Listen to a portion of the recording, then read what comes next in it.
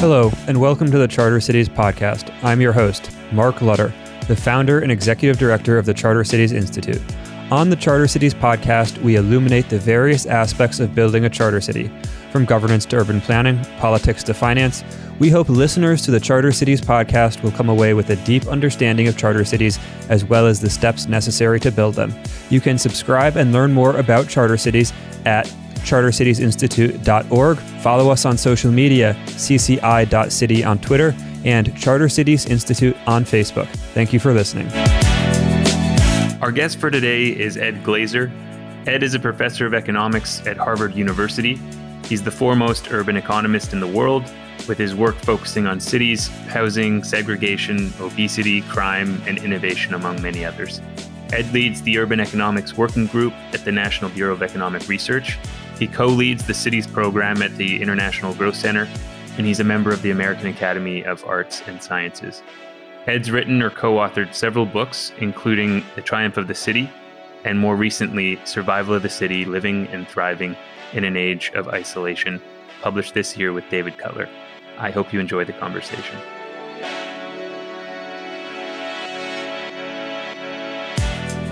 Hi, Ed. Thanks so much for coming on.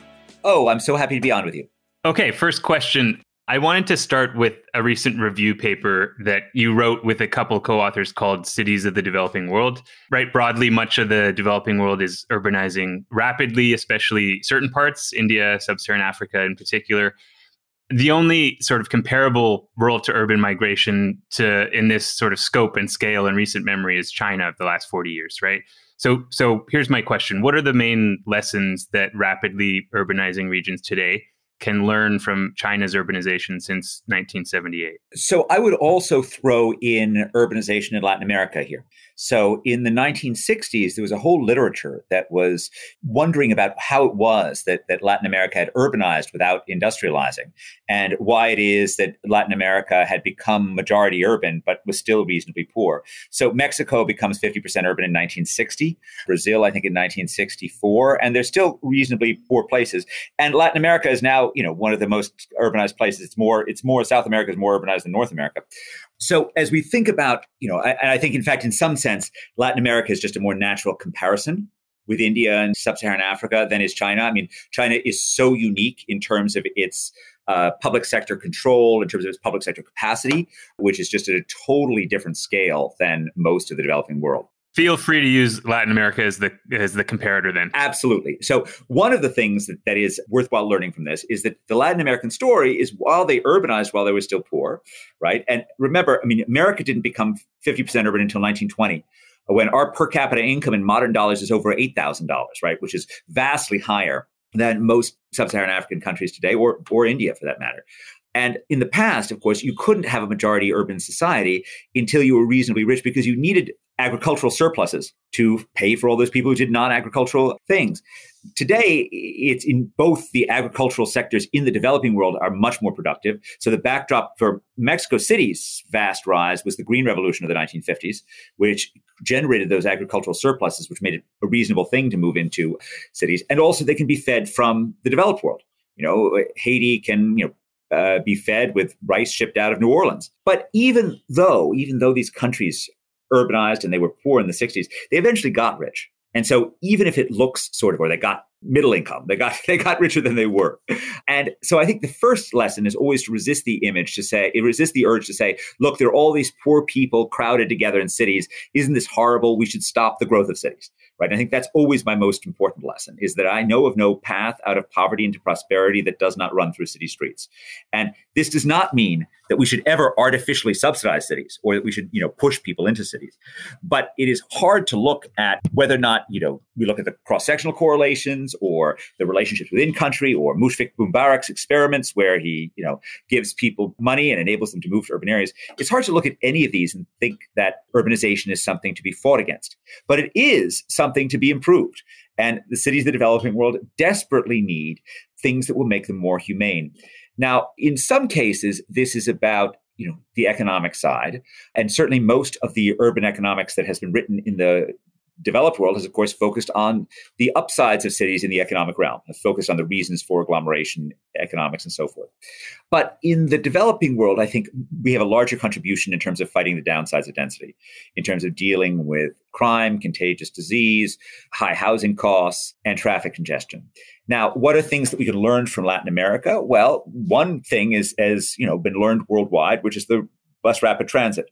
So Latin America embraces bus rapid transit. This starts in Curitiba. It's Colombia has made it its own with the Transmilenio, right? So this is a much less expensive alternative to rail. It runs in dedicated lanes.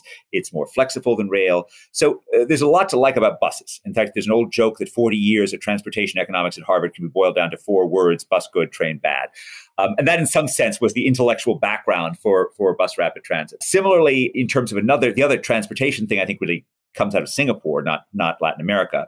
But Singapore embraces congestion pricing in 1975 when it is still a poor city and its streets, still move much more quickly than any comparable city in the world that I can think of, because it charges people for the social cost of their actions. Now, the second thing to sort of think about in terms of Latin America is how they built up. And there's a lot of Latin America that's now pretty high. And that makes things somewhat easier. Tall buildings can be harder to defend, particularly public housing projects can be harder to defend. But, height is a way to provide affordability on a narrow amount of space, and it's a way to make transportation easier as well. And so at least thinking twice about regulations that make it difficult to build up is an important thing. And this is, I think, more important in the Indian context than for much of Africa. A third issue is around crime. Now, Latin America still has some of the most ferocious crime problems in its cities in the world. In fact, but there have been successes. I mean, Colombia is where I would look above all, but also Monterrey in Mexico, where there have been particular groups that have been effective at fighting crime. So sometimes this involves alliances between the business community and the government to actually provide extra resources. Sometimes it involves other forms of intervention. But the fight against crime is another one where we can look to Latin America for assistance. Now, contagious disease. Really, if we want to go back to contagious disease, I think the more natural parallel is the U.S. in the 19th century, where in fact we were poor then, and we fought very hard for hygiene, or Europe in the 19th century. I do particularly like, and I think it's particularly important to have these South-South communications. I think that's sort of a very rich range, and I am always in favor of encouraging more linkages between Latin America and Sub-Saharan Africa or India. Okay. And I'm going to pick up on, because you mentioned sort of urbanization without industrialization in your answer. So I'm going to pick up there. And right, a lot of urbanization in both India and Africa is happening without industrialization. And this type of industrialization has accompanied sort of historical urban transitions of now rich countries. Right. We have the work of Remy Jedwab and others. Danny Roderick has written about premature deindustrialization. Right. The worry here being that pretty much no rich countries today have become rich without going through manufacturing.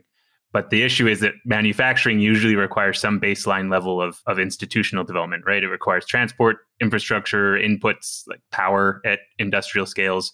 So do you worry as much about this as the Jedwabs and the Rodericks, or do you think there's a viable alternative path to prosperity outside of manufacturing? I worry about it. I'm not sure that manufacturing at all exists as a viable path. And I guess I have more hope that there will be alternative paths.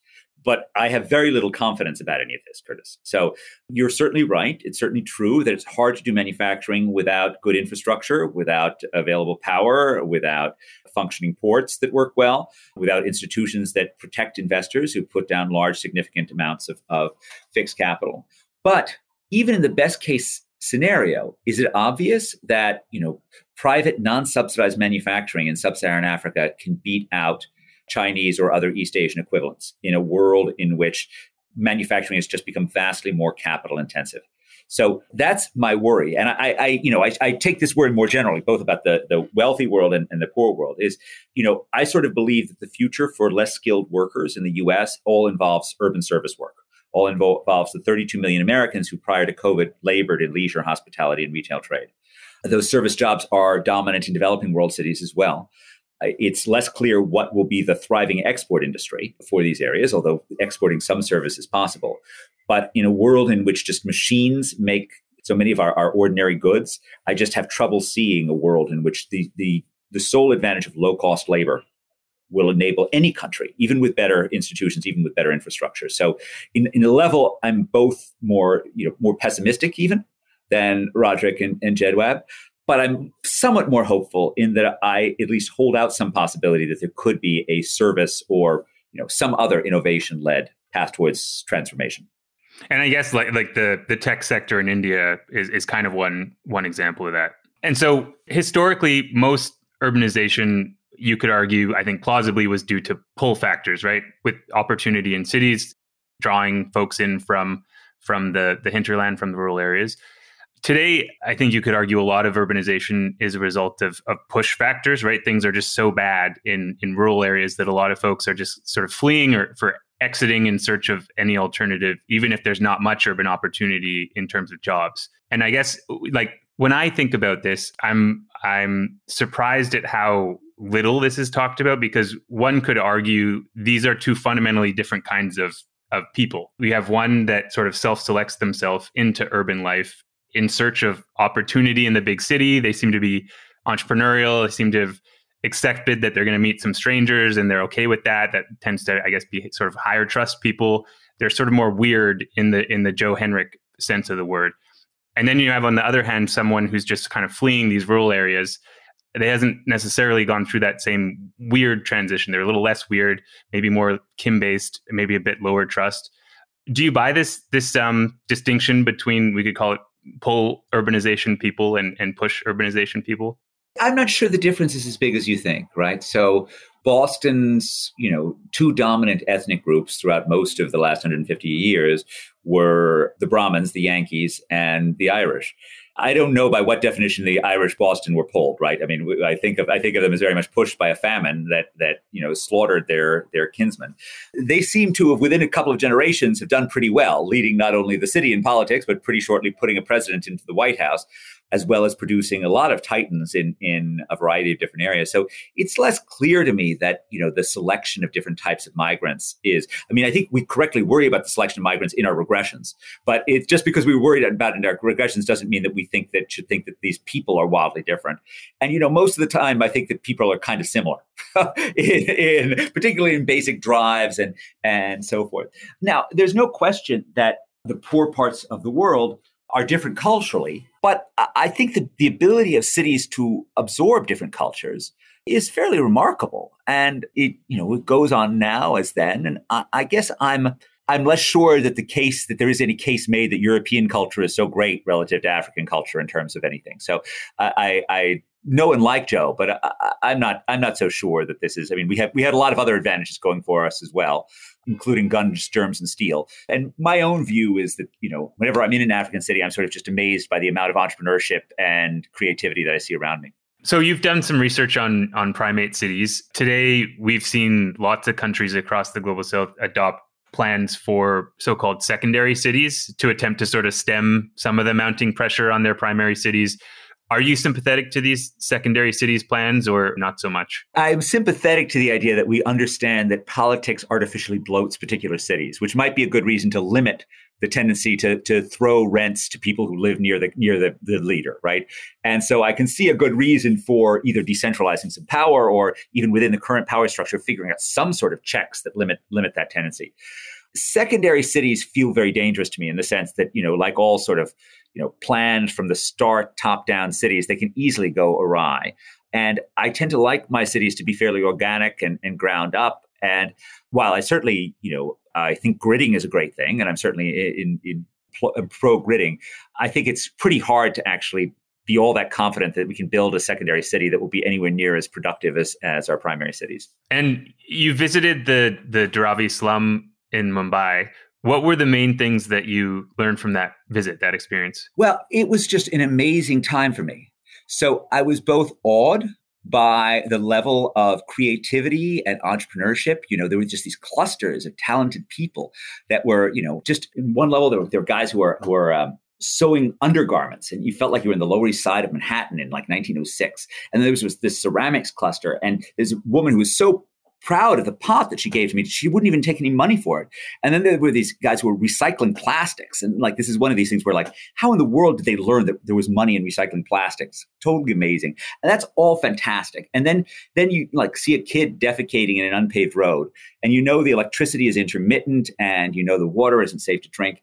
And it reminds you of just, how you have this combination of private dynamism and public failure, and how cities require help in terms of managing and monitoring these demons that come with density. And so that's at least what I took away from Dharavi. It's just enormous confidence in entrepreneurship, even of the poorest Indians, but enormous frustration with how difficult it is proving to provide the core public services that every urbanite deserves. Yeah, and I get this is a good segue into a few questions on urban governance. So given urban governance, institutional development are low in many developing world cities, right? Naturally, alternative ways of providing services to citizens other than through this weak public sector are needed. This is where private provision or PPP provision comes in. But there's sort of a mixed record here. Engels gets at this and others.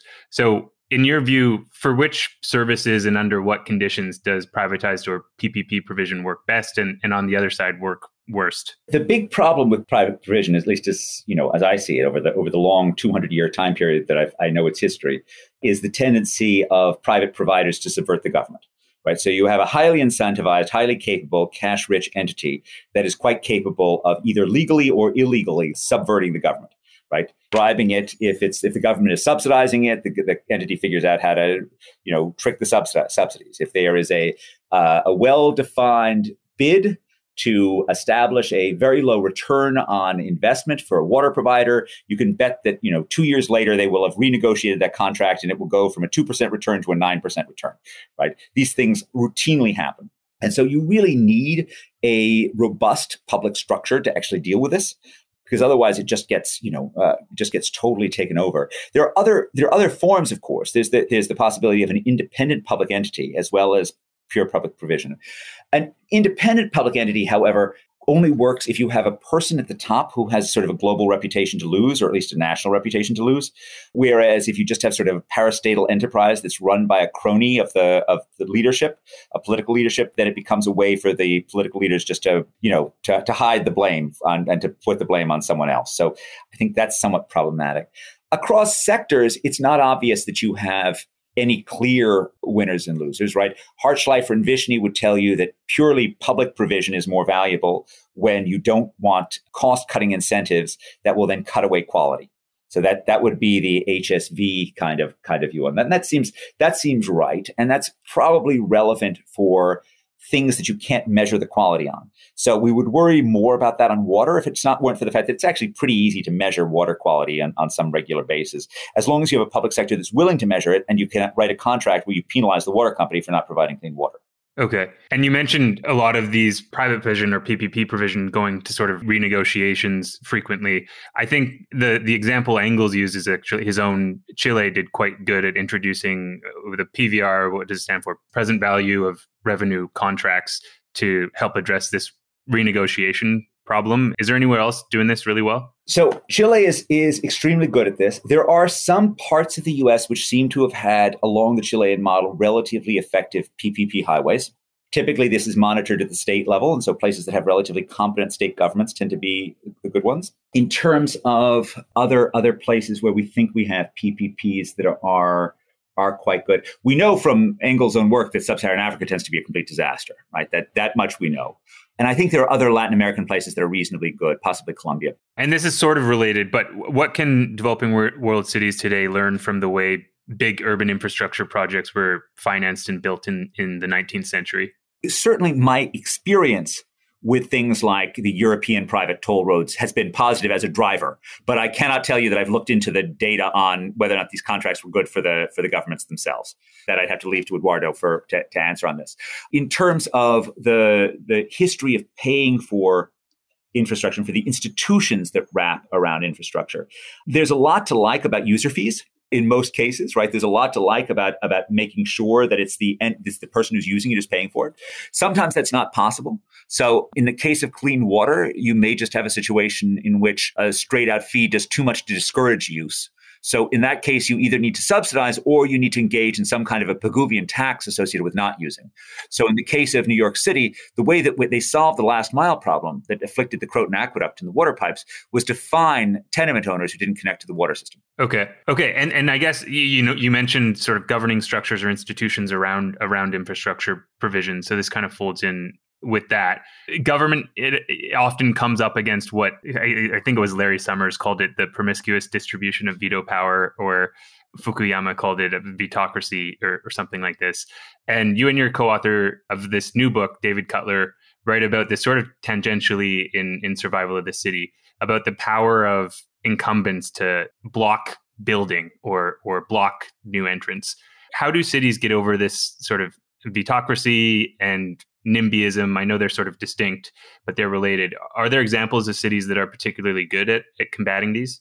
There is a question as to whether or not there are democracies that are pretty good at battling this. So certainly, for example, your case of China, one doesn't feel as if every neighbor has the right to veto every project. And in general, I think East Asian polities tend to be somewhat better on this. It may be just more deference to government. Anglo-Saxon countries common law countries tend to be the worst in terms of just having hyper-empowered neighbors on everything. Or even in some cases, there are sort of principles that came out of British town and country planning that worked their way into Indian land use regulation that also feel like they're, empowering neighbors to say no to everything. Like the Garden City plans of right, the Ebenezer Howard and the views, which feel like they're very empowering to neighbors. So typically, the stronger, if you're sort of going to go along the political continuum, the stronger the executive, usually the more easily you can say no, because legislators, particularly place-based legislators, are very sensitive to constituent concerns, and so they tend to empower those concerns. So that's where I would look for the remedies of this is some form of a strong central leadership to push back on this. Okay. And I guess in terms of strong-willed leaders, in your work on developing world cities, I'm curious, have you come across this sort of Robert Moses figure, whether good or bad, somebody that's able to really effectively overcome political constraints to building and by do so sort of transforming the city? Well, Lee Kuan Yew certainly qualifies as being Robert Moses on steroids in a sense, right? I mean, he transformed the whole society, right? With not just building some bridges and parks. I don't know the full story of the transformation of Seoul or Tokyo. Those stories are more opaque to me than they should be. But clearly they had those figures at various points in time. Clearly they were able to build on a massive level. Whereas there's no sort of European city which has, since Baron Haussmann in Paris in the 19th century, been willing to sort of completely run roughshod over the existing community. So it's certainly not a European feature, but the East Asians seem to be the ones who have done it most. And we've talked about infrastructure a bit, so I have to ask, there's an infrastructure bill before Congress. What does it get right and what does it not get right? So I'm glad that we've got a focus on infrastructure. I wish there was more of an embrace of cost-benefit analysis in this. I mean, I take a very strong view that economics doesn't do a very good job of telling you what's the right number. I mean, should it be 1.5 trillion or 3.5 trillion or 0.5 trillion? But we've got an approach. An approach is to, add up the benefits, both direct and ancillary benefits from infrastructure. And then we try and compare these with the costs. And then we say, we want to do it when the benefits handily exceed the costs. There's very little of that in our infrastructure plan. Now, to a certain extent, for some forms of, particularly maintenance, when it comes to repaving old roads, I'm pretty comfortable to do that without a cost-benefit analysis for every repaving. That would be kind of an insane thing to do. But for any sort of large-scale, big projects, that should be sort of enshrined as a big part of our approach to infrastructure. That was something of a hope with the idea of an infrastructure bank that had been floated during the late Obama administration. It was less clear to me that bank was going to manage to do that. But that was certainly a hope. An alternative is there could be some form of cost-benefit analysis that's required for all large infrastructure projects that come afterwards, but it has to be done by an independent entity. I mean, the California high-speed rail cost-benefit analysis was done by Parsons Brinckerhoff, which was the contractor that was going to make a significant amount of this thing. I mean, that's not a viable possibility for this. So. Okay, so moving onwards, this notion of the 15-minute city is being taken up by a lot of urban planners. It's favored right by Paris's mayor right now. You've written that it's a dead end. Why? So the 15-minute city there are elements in the 15-minute city with which I have a great deal of sympathy. So one of which is pedestrian walkability.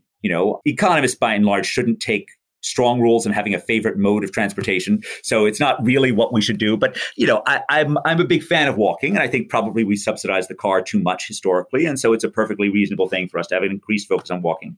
And there's another aspect which I'm even more enthusiastic about, which economists should have a strong view on, which is thinking about the regulatory barriers to sort of small scale entrepreneurship in every neighborhood to make that neighborhood more livable.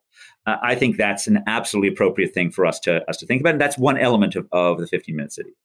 But what I dislike is the idea that we should think about our cities as fragmenting into different enclaves that are distinct from one another, right? I dislike the idea of thinking that you're not going to view the entire metropolis as being your home, as being a place in which you're comfortable going. Because another way of thinking about a city that's broken into 15-minute cities is it's a city of segregation. It's a city of ghettos. It's a city of enclaves. And for me, at least, I think the whole point is that we need to figure out ways to get our poor, particularly children, who are living in these areas to connect with the entire city, not to be siloed into their own particular area, but to have the ability to travel throughout the place. Mm-hmm.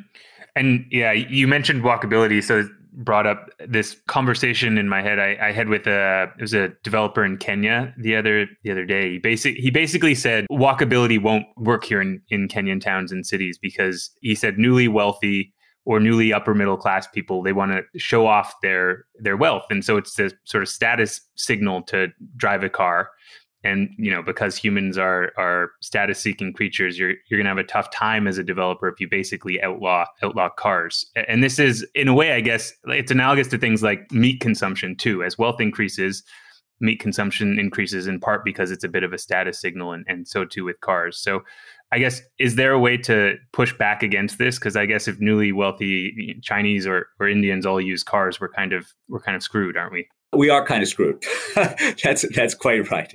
There is a certain amount of Western urban development, Western town planning that can feel very precious from a developing world point of view, right? It's hard to think that like the most important thing in Johannesburg is bike lanes, right? So I've seen a lot of empty bike lanes in Johannesburg. I've seen a lot of empty bike lanes in highly hilly spots in Sao Paulo, right? And yet this is what, you get from a lot of Western high-end people, where bike lanes are a wonderful thing for Amsterdam. And I'm in no sense pushing back or Stockholm. I mean, they're great things in some parts of the world, but you really need to be focused on what's, what the area needs. Now, that doesn't necessarily mean that you can't have more walkability. I think most importantly, it's worthwhile pushing back on the car, right? I mean, there's whether or not it's through congestion pricing or appropriate oil taxes, right? Cars are a big pain. Now, most of the time in the developing world, at least poor people aren't actually taking cars. Poor people are taking whether it's jitneys or some form of formal public transportation. And, you probably will keep them more in public transportation longer than in a car if you tax gas or you tax road use more. You can also do more with land use planning, right? So the Mumbai, floor area ratio restrictions means that when you do have height, it tends to be surrounded by green space. Now that's a very unproductive thing because they're just trying to deal with their floor area ratio needing to be an average of some fairly low number. I mean, a good model for Mumbai is something that looks like Manhattan or Shanghai, right? Where you have a lot of tall buildings right next to each other and people can walk around it. But unless you sort of embrace density, you're not going to be able to get that. And you're not going to be able to get that unless you sort of have the zoning that allows you to embrace density. It's also related to issues in property rights, which makes this hard as well. So the way that the West developed was wealthy apartment builders bought up land that previously had low density dwellings. They invested significant amounts of capital and then they rented it out, right? There are lots of barriers to doing all of those things in the developing world, right? There are barriers against building tall towers. There are barriers against renting, such as various rent control limitations that exist. There are barriers which may make you feel uncertain about sinking that level of capital because you're not sure whether or not you're going to get to keep it. So all of those things are barriers to that kind of transformation. And they make it harder to develop the sort of tall towers next to each other, which are the natural model for walkability. Mm-hmm. Okay. So we chatted a bit about cars, a bit about infrastructure, about walkability, and these sort of all relate to suburbanization in a way. Now, obviously post-World War II, the US went through this period of intense suburbanization centered around the car. Is this kind of suburbanization a trend you foresee in China's near future, right? China's just just rapidly urbanized over the last 40 years. It's built an unprecedented amount of infrastructure. Its car usage is obviously increasing. Is suburbanization what we should now expect in China? And how do you think it will maybe both differ from the US experience or be similar to it? It's a great question. So suburbanization in the US was in a sense completely understandable. It reflected, the enormous appeal of the car, plus a certain amount of federal subsidy, right? So it was the fact that the car the average commute by car in the US is about 24 minutes. The average commute by public transportation is 48 minutes, right? And that's because of this 15 to 20 minute time fixed cost that's involved in going to the subway stop, waiting for the subway to arrive, and then having the subway take you to where it's eventually going, and then getting off and then walking at the end. That's avoided with a car, because a car is point to point. It's not hub and spoke. It doesn't involve all these ancillary trips. And so we shouldn't be surprised that public transportation took off. And we shouldn't be surprised that we rebuilt our cities around the car. I mean, we have always built our urban spaces around the transportation technology that was dominant when they were being built. Our earliest cities are built with this sort of short blocks and narrow alleyways that are associated with walking. Our 19th century cities, which were associated with wheeled transportation like streetcars, were built with, larger blocks, often more gridded. And then, our late 19th century cities were built around rail cars that ran either above or below the ground. So it's not surprising that we did that, but it is a very different urban form, because all of those other urban forms involve some walking, either at the beginning or at the end. And so they always had to have a certain amount of clustering that wasn't there in car-based cities. Now, what should we expect about China? China puts a lot of barriers on driving, and they're likely to continue doing that. So I think we should expect a certain amount of urbanization, a certain amount of suburbanization, but I think it's likely to be more limited. Secondly, China has has been more committed to building high-rise urban space. Families tend to be smaller. And even with the end of the one-child policy, the families are still small. And so the push to sort of, large suburban homes is not going to be as big. Moreover, there's no sense in which you have a system that creates this natural segregation into suburbs because of school districts, right? There's just nothing in the education system of China that leads you to think that we're going to see these suburban enclaves that people form. They're really anchored by the fact that you have a public system that's really more like a private school system as you do in the US. So for all those reasons, do I expect there to be some interest in car-based living in China? Yeah, sure. Right. Some of it already occurs, and more will occur as well. But I don't see it as being anywhere near as explosive as the US. And I suspect also it won't be, because I don't think the Chinese, central government particularly wants to see that develop either. They're quite wary about their own dependence on fossil fuels that need to be imported, and they're not particularly eager to turn themselves into a massive consumer of gas through cars. Mm-hmm. Yeah. And I guess this discussion kind of relates to environmental concerns. And so my question is is the environmental Kuznets curve pretty much a universal path that cities have to go through? And if that's the case, what are the implications for negotiations at COP26 this month, especially for rapidly urbanizing developing countries? Yeah, I'm with Thomas Schelling on this. That it's really hard for a nation that drives SUVs to tell a nation of bicycle drivers that they can't get on like motorized bikes, right? It's really hard for the US to really have any degree of moral suasion here. Basically, all that I can say on this is that there's bound to be, I agree with your sentiment. I agree that it is hard to imagine that the poorest parts of the world will not see higher levels of carbon emissions as they become somewhat richer. I can't imagine that. And I certainly would never want to decree that anyone has to get through an Indian summer without air conditioning, right? And yet, that's millions of Indians don't have any form of air conditioning right now, and they will surely want some. And that will be a whole lot more energy use. So we both face this sort of cardinal imperative of trying to do something about our carbon emissions, with the fact that the poor world will surely want, and it's hard for us to say no, that they should want things which involve more carbon. I think we just need to help around the edges and to try and push them to.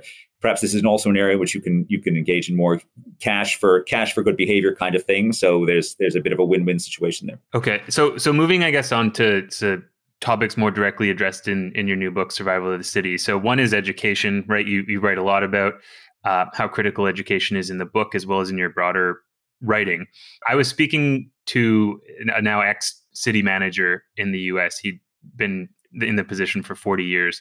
And we were chatting about what attracts people and businesses to cities. And he basically said he has this model in his head of three questions that people answer when they were thinking of moving to a place. One is, where will me and my spouse work? The second is, where will my children go to school? And the third is, where will I let loose on a Friday night? So with that, why are large cities failing so badly on that second question about schooling? It's a very U.S. related thing. I mean, it is certainly, the U.S. data is positively shocking. I mean, in terms of how bad our upward mobility is in cities. And this really became crystal clear from the Opportunity Atlas data that Raj Chetty and his co-authors have put together, right? I mean, it is... Density is negatively associated with upward mobility, both across cities and within cities. There's a decided regression discontinuity at the edge of big city, central city school districts, both in terms of upward mobility and a big jump downward in your probability of being incarcerated as an adult. So there's a strong positive gradient as you move further and further away from the city center. You actually have higher upward mobility. So all of these things suggest the degree to which our cities are failing their children. And it's hugely important. And I don't know, really, I mean, in terms of what the reform path should be for these big city school districts. I think it's a combination of things, right? I mean, in terms of how we got there and why they're failing. I mean, one of which is just the selection process that occurred, that the earliest car drivers, the earliest commuters tended to be wealthier. And so, our suburbs formed with more elite parents, and then they became attracted more elite parents who then moved for the schools.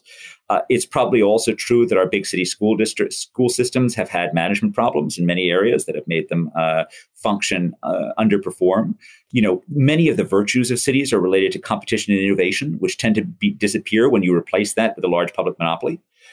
Which is one of the reasons why I like things like, I like charter schools too. I like things like, as we propose in the book, a sort of vocational training, which is competitively sourced and funded with a fee-for-service model, which is something you can't really do with charter schools, with normal schooling, because we're so amorphous about what our goals of what public schooling is. But if you're trying to teach someone to be a plumber or a programmer, whether or not they've learned that skill at the time that they're done. So you can actually just not pay the provider if they fail to deliver the skills. So I think we need to do things that involve more innovation and more competition in our cities, but we certainly have failed to do so far. In terms of higher education, right? A lot of countries across the global south, they lack high quality universities. And that means like so many of their best and brightest end up going to Europe or to North America for their education, and lots end up staying away.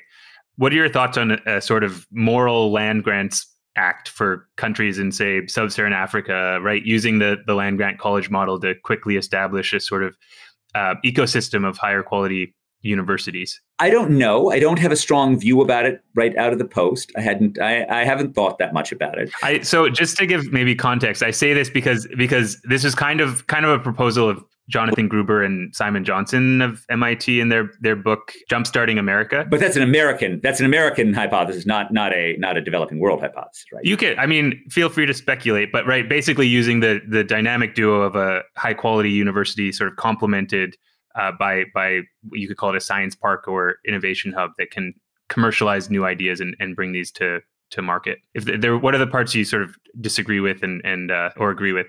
In the U.S., I certainly like the idea of, I wrote a review of that book, and I certainly got myself all gunned up about how great it would be for America to have more money spent on R&D thanks to their highly charismatic writing of this thing.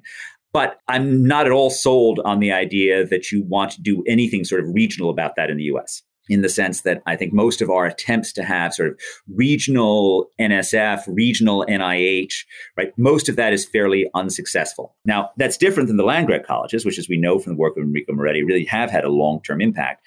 And it is true that, Daniel Patrick Moynihan had this quip, if you want a great city, build 2 world-class universities and wait 50 years.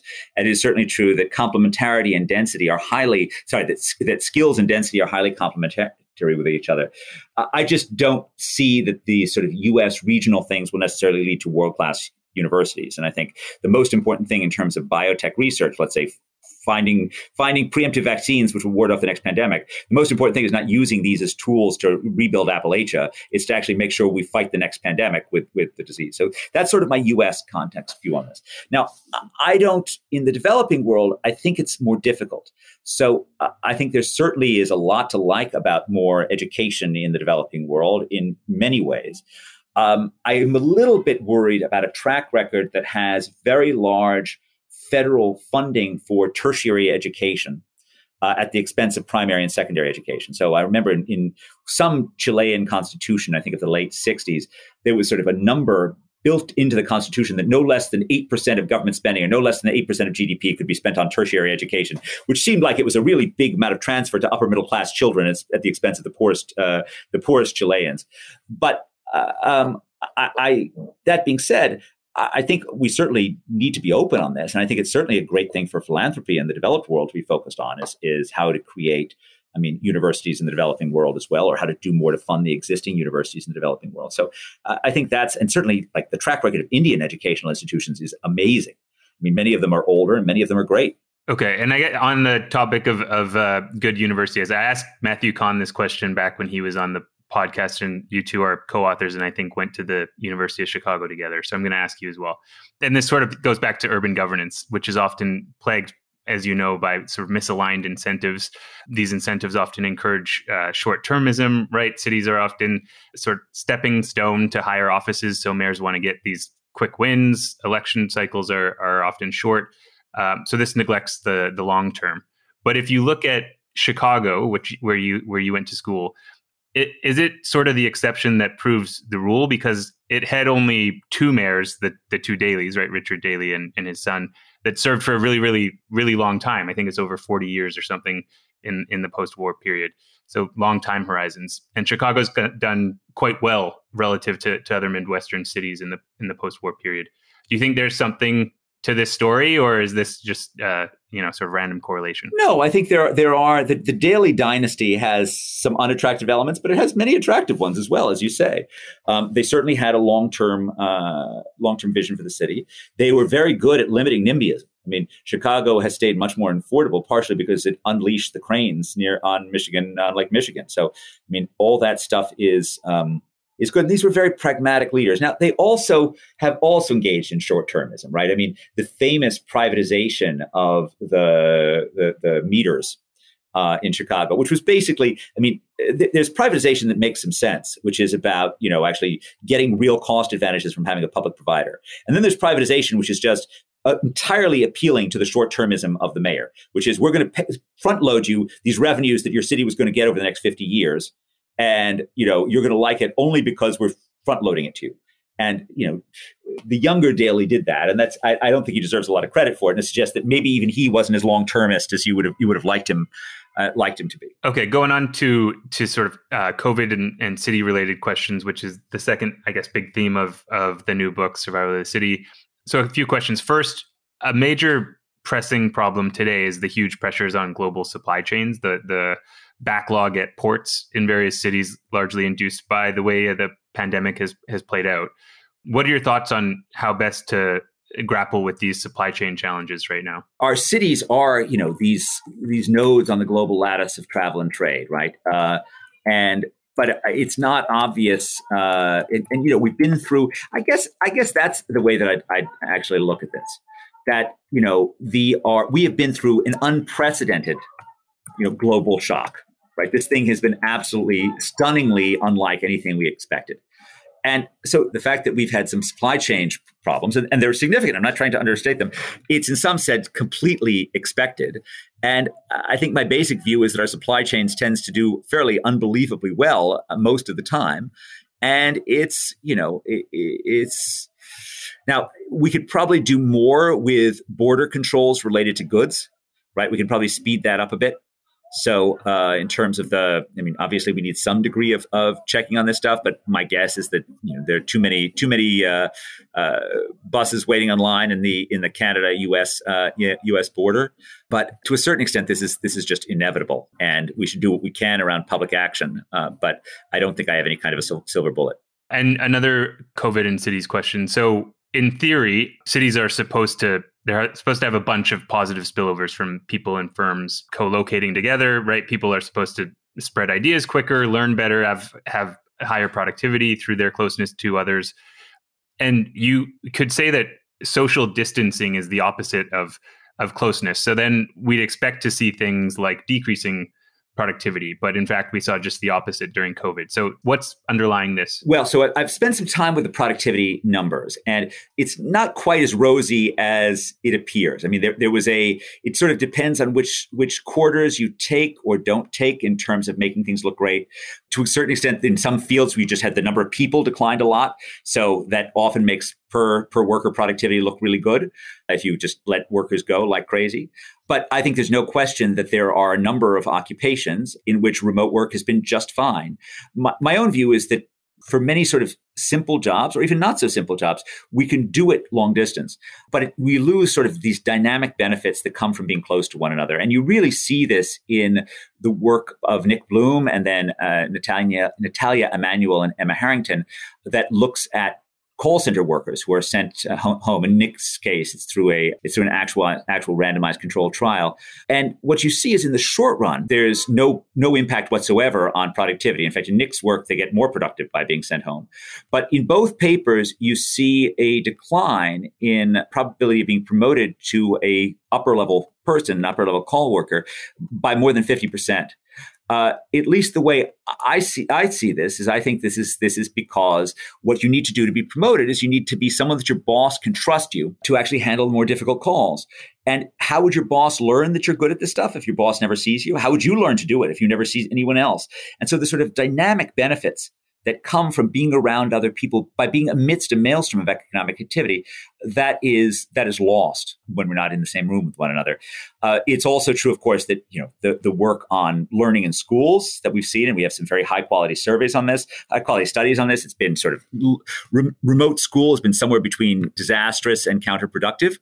And there's also the sharp decline in the number of hires for these tech jobs, for jobs that can be done remotely. And this comes from the work of Jose Ramon Morales Aria and Carlos Davoin, who show that while remote jobs had their employment stay steady, their new hires dropped by about 40% and stayed down for over a year. By contrast, the live jobs, they fell when COVID hit, but then they came back and both the postings came back as well. So for example, computer programmers, Microsoft told us they were just as productive at home, but new postings for computer programmers on Burning Glass were down by 40% between January and December of 2020. And there's a nice paper that just came out from Sonia Jaffe, who looks at workers within Microsoft. And I'm just going to read you a sentence from it because it's about it's about forming partnerships it's a paper that's titled The Impact of Remote Work on Collaboration, and it's published in Nature Human Behavior. Well, let's see.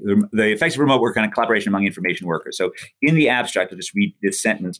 Our results show that firm-wide remote work caused the collaboration network of workers to become more static and siloed with fewer bridges between disparate parts. Furthermore, there was a decrease in synchronous communication and an increase in asynchronous communication. Together, these effects make it harder for employees to acquire and share new information across the network. So I think there are big reasons to think that there are limits, at least some limits, on working from home. Okay. And I guess zooming out a higher level question. So despite the really profound impacts of globalization, why are London and New York still the only truly global cities? I don't really disagree with this statement. Although certainly there are French who would argue about Paris, and there might be Japanese who would argue about Tokyo. But they've both been capitals of very dominant countries, dominant in a way that no other country has been. They're both capitals of fairly open societies, which I think makes in general easier.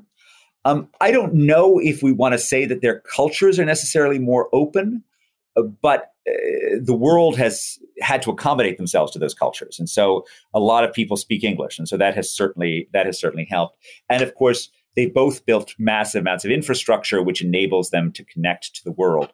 And there's no other sort of countries that sort of had the kind of global sway that the UK did in the 19th and early 20th century, or the US did in the second half of the 20th century. And so I think that the fact that they're both essentially the commercial capitals of these sort of large mega powers for the time is what's going on. And we just don't have any other country that's held that degree of sort of global connection. And certainly, while the rise of China, has been remarkable. And of course, in the late 20th century, there was a second superpower.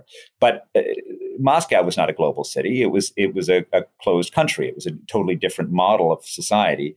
And I would be skeptical if Beijing will ever feel as open as New York or London do. And this is the Charter Cities Institute, so I have to ask a Charter Cities related question. So don't let who you're speaking with bias your answer. So in your book, right, you write, and I'm quoting here: cities across the world should experiment with pro-entrepreneurship institutions. Could you see charter cities as one way to do this? Sure. Why not? Absolutely. I think the idea of charter cities is great. I mean, I don't have any problem with the idea of having sort of some kind of entity that can guarantee a better set of economic institutions, can guarantee openness, can guarantee more rule of law. And there's certainly a lot to like in the cities of the world that have played charter city-like roles throughout history. I just think it's very hard for countries to commit not to, to if the city ends up being as successful as it will, to actually not grab it. And I think that's the hard part, is sort of the political side of it. And I think this is also a question as to sort of how you think.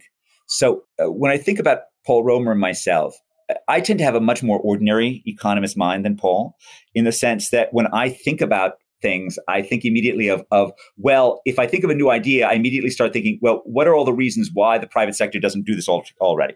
Right? What are all the limitations on this? That's a perfectly good instinct for an ordinary economist like myself to have, but it tends to limit your ability to be a successful entrepreneur of new ideas, right? It tends to be because you see that you're all focused on why it was an equilibrium, why the current equilibrium we have is an equilibrium. Whereas Paul tends to have a more, just sort of hyper creative entrepreneurial mindset. And that's why, in some sense, he's able to sort of push ideas like this and run with them. And I think that's exciting. And I think that's good. I mean, the more ideas that we have in the urban mix globally, the more visions that we have for different ways that cities can evolve, the better off we are. Okay. Last question. You write in the book that you and your co-author, you say, much as we wish it were otherwise, the two of us have made our share of mistaken claims and prognostications. So with that, what assertion or claim have you written about or made in the past that you've changed your mind on most, whether that's sort of completely reversing your past stance or just significantly updating your priors? I think I radically underestimated the downsides of global trade to certain American regions, pockets of American society. I think I'm hardly alone in that. But if I think 20 years ago, if I had any idea that, openness to China would have had the impact that it had on certain regions in the U.S., I don't know that I would have been against it, but at least I would have given more pause. At least I would have thought about, this as being something that's really risky that we're going to do. And I don't think I focused on that at all. I would say that I was quite clear that house prices in Las Vegas and Phoenix were going to correct in 2006. 2005. I mean, I'm on the record on saying this on CNBC, but I was blind to the impact that would have on the larger financial system, right? Completely blind.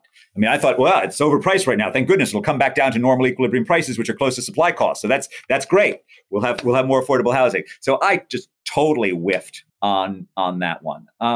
So I think those are the ones that I'm sort of most conscious about in terms of large scale public policy things that I've gotten wrong. I will say there are other things like, the standard errors in my 1992 JP paper, Growth in Cities, are all wrong. Right. But that's a more, that's none of us knew about spatial correlation in those days. There was no Tim Connolly corrected standard errors. So that's one that's sort of more scientific interest. And most of the cases, like the T statistics, are 6. So, the T statistics should be 4. So that's kind of okay. Yeah. I mean, you mentioned high prices. This was back in the global recession. But if I have to ask, like, the inflation question today, is it transitory or not, Ed? Now you're asking me a macro question that I'm not comfortable giving a prognostication on that. I think it would not surprise me. It would not at all surprise me if we had significant price correction in response to massive deficit spending. That's not out of character with, past history of this. I would not be surprised if this ends up being more permanent going forward. So, but I'm not going to state a very strong opinion on it. I will also not be surprised if it ends up being more temporary. We are in a very strange time period. So I think it's very hard to read, for example, about what the future is for housing prices in cities based on what's happened over the last 14 months, just because the housing markets are so disrupted and so screwed up because of it. Well, that's all the questions I had for today. Ed Glaeser, thanks a lot for the great discussion. I appreciate it. Thank you for having me on, Curtis. This has been fun. Thank you for listening to the Charter Cities podcast. For more information about this episode and our guest, to subscribe to the show, or to connect with the Charter Cities Institute, please visit chartercitiesinstitute.org. Follow us on social media, cci.city on Twitter, and Charter Cities Institute on Facebook. I'm your host, Mark Lutter, and thank you for listening to the Charter Cities podcast.